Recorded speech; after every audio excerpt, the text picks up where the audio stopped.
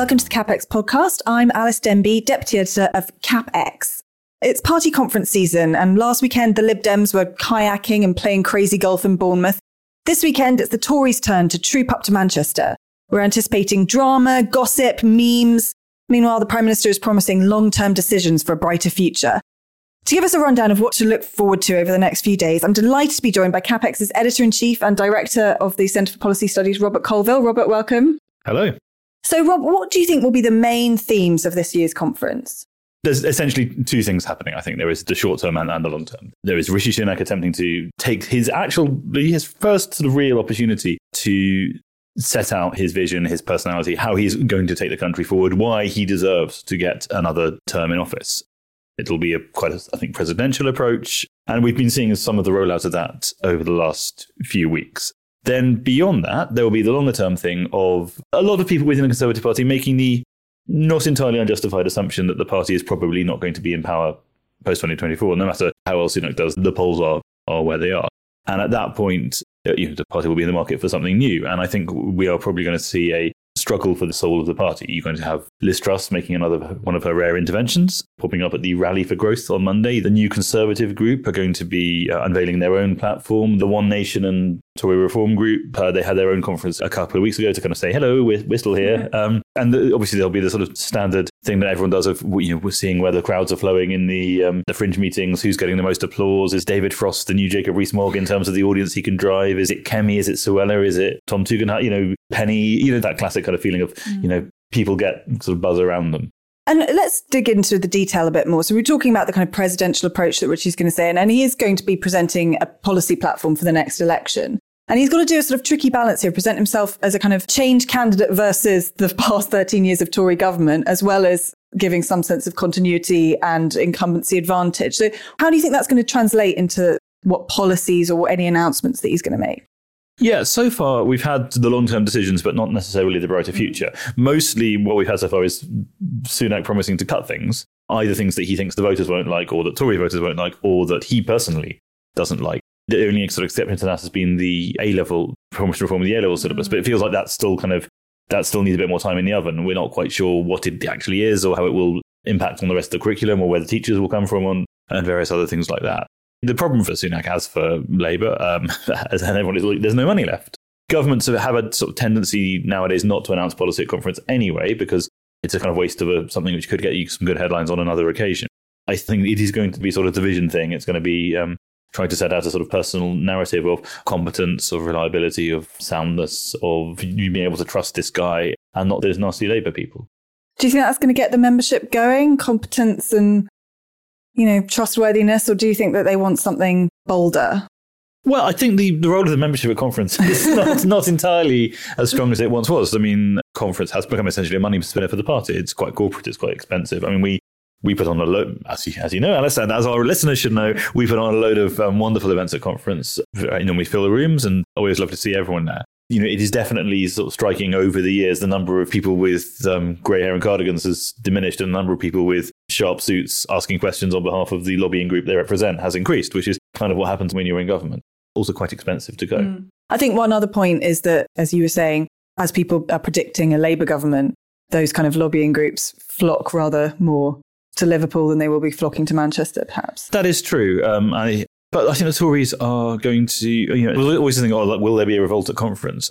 Actually, if you don't like what the leadership is doing, you tend just not to go nowadays. Last year's conference was obviously incredibly tumultuous, incredibly eventful, but that was all taking place at a really high level. It was Graham Brady telling the Prime Minister, look, you don't have the MPs with you. It was Kwasi and Liz having conversations in hotel rooms at 2 a.m. It was Harry Cole of the Sun chasing them through the hotel reception going, we've been told the 45p rate has axed and we're going to print it unless you deny it. It's not a kind of thing of what we've just seen at the Lib Dems conference. Well, wonderfully seen at the Lib Dems conference, a great sort of youth insurgency in favour of building some houses. Yeah, absolutely. Shout out to the young Lib Dems. They planed a blind there. I don't think we're going to see anything as dramatic as that at Conservative Party I don't think so. If anyone does have any T-shirts saying build some bloody houses, I would be very happy to wear one. Perhaps not when I'm interviewing Michael Gove on stage on Sunday morning, but maybe just in general. Well, I mean, this brings us very conveniently to our wonderful CPS and CapX slate of events. What are you most looking forward to? And so for those who don't know, CapEx is published and hosted by the CPS, hence my dual title, although Alice does all of the work. So if you have any articles for CapEx, please get in touch with her. Please do. But yeah, so we've got our own CapEx events, which I'm looking forward to. I'm hosting 2 panels, one on justice for the young and one on what have the Tories done for us. So if any listeners have any questions they'd like me to ask our panelists, please do get in touch. You can email me. But Rob, what are you most looking forward to? So conference is very strange for me because the Centre for Policy Studies we have our own space, we have our own programme of events, and we get there on a Sunday and just run back to back. So I will be starting off literally doing a one-on-one interview with Michael Gove at 2:00 on Sunday, and then I will pretty much not rest until the end of your panel on Justice for the Young, when we can all go and get a pizza. Whenever people ask, what's the mood of conference? I'm like, well, I'm not entirely sure. I mean, I know what a few people told me in the cocktail circuit in the evening, but, it's more like, did we fill our events? And you're just focused on that. So I think I'm hoping that I'll be sober enough for the karaoke this year. I've not. It's always just been a bit too daunting, but I do have the urge. But I'm just looking forward to talking to Gove, which is always fascinating because we've obviously had a disagreements on house building, but he is, you can't deny he is a figure of real stature. Jeremy Hunt, talking to him, interesting questions about the economy because he's been, as chancellors tend to be, he's been quite quiet recently, so he may have some things to say. And talking to Grant Shapps and Ian Martin about defence and security. Obviously Ukraine, I'm sure, and AI and other emerging threats. On housing, which is one of our favourite topics here at CapEx and at the CPS, what are you going to be asking Michael Gove?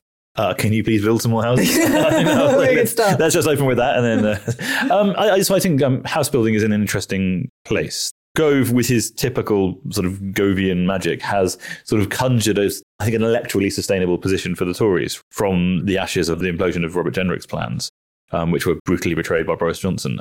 That essentially, the Tories are going to build some houses, but they're going to focus them in places like Cambridge, London, Leeds. They're going to sort of pick brownfield into city expansions, densification of cities, as opposed to, and in order to protect the countryside. So I think the obvious questions there are, how will you actually get this done? Because the obstacles to building in cities are actually just as much as building in the countryside.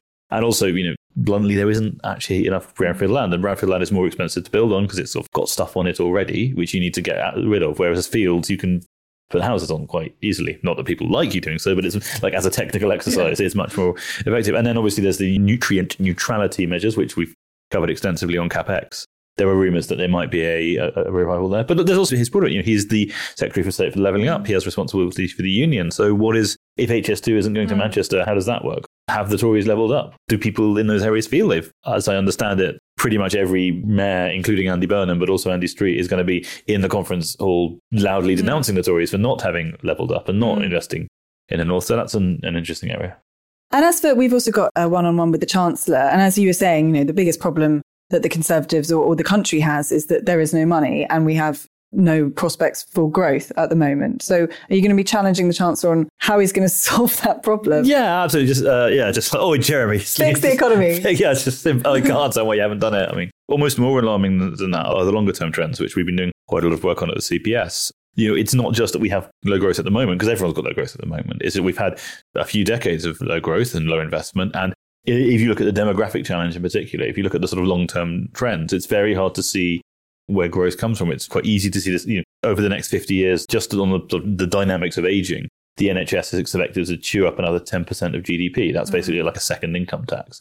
And how you maintain a dynamic economy in that space is really hard. Also, this ties back into housing, that, a load of Tory voters are the ones who are, who own their homes outright, don't want the view spoiled, don't want anything dynamic happening that might mess things up. So I think on the whole, we're probably expecting a fairly downbeat, unexciting few days in Manchester. Not so much things can only get better as things can maybe hopefully get a bit better. Well, I think so every conference, people going, oh, it's a bit rough, and then the leader gives his speech and everyone gets, gets really, apart from that horrible time when Theresa May gave her speech. And I was sitting in the pressing for that, and it was awful because we'd been given printouts of the speech as she started speaking, and you could tell that she was only about a fifth of the way through it. So I think there will be a sort of a bit of rebound and spring in their step. But then, interestingly, this year, Labour is now after the Tories, which hasn't been the case recently. So they'll be sort of responding to that and then hoping that they get the kind of the bounce and the energy. And I think there'll be a bit more policy at Labour. There'll be a bit, because they're well positioned. It's one of the few times people are actually looking at them and paying attention. So I think they'll be a bit keener to show a bit of their coats. Do you have a favourite conference anecdote to round us off?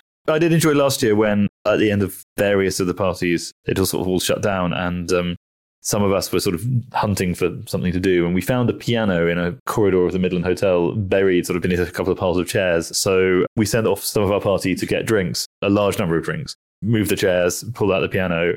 Someone who's now in number 10 sat down at the piano, started banging out show tunes. The then Deputy Prime Minister started launching into her favourites. And we basically had a kind of, four of us ended up setting up a kind of impromptu 2-hour sing-along. 2 hours? We had, Chris Hope, came along as, I think I put it on the CPS WhatsApp group.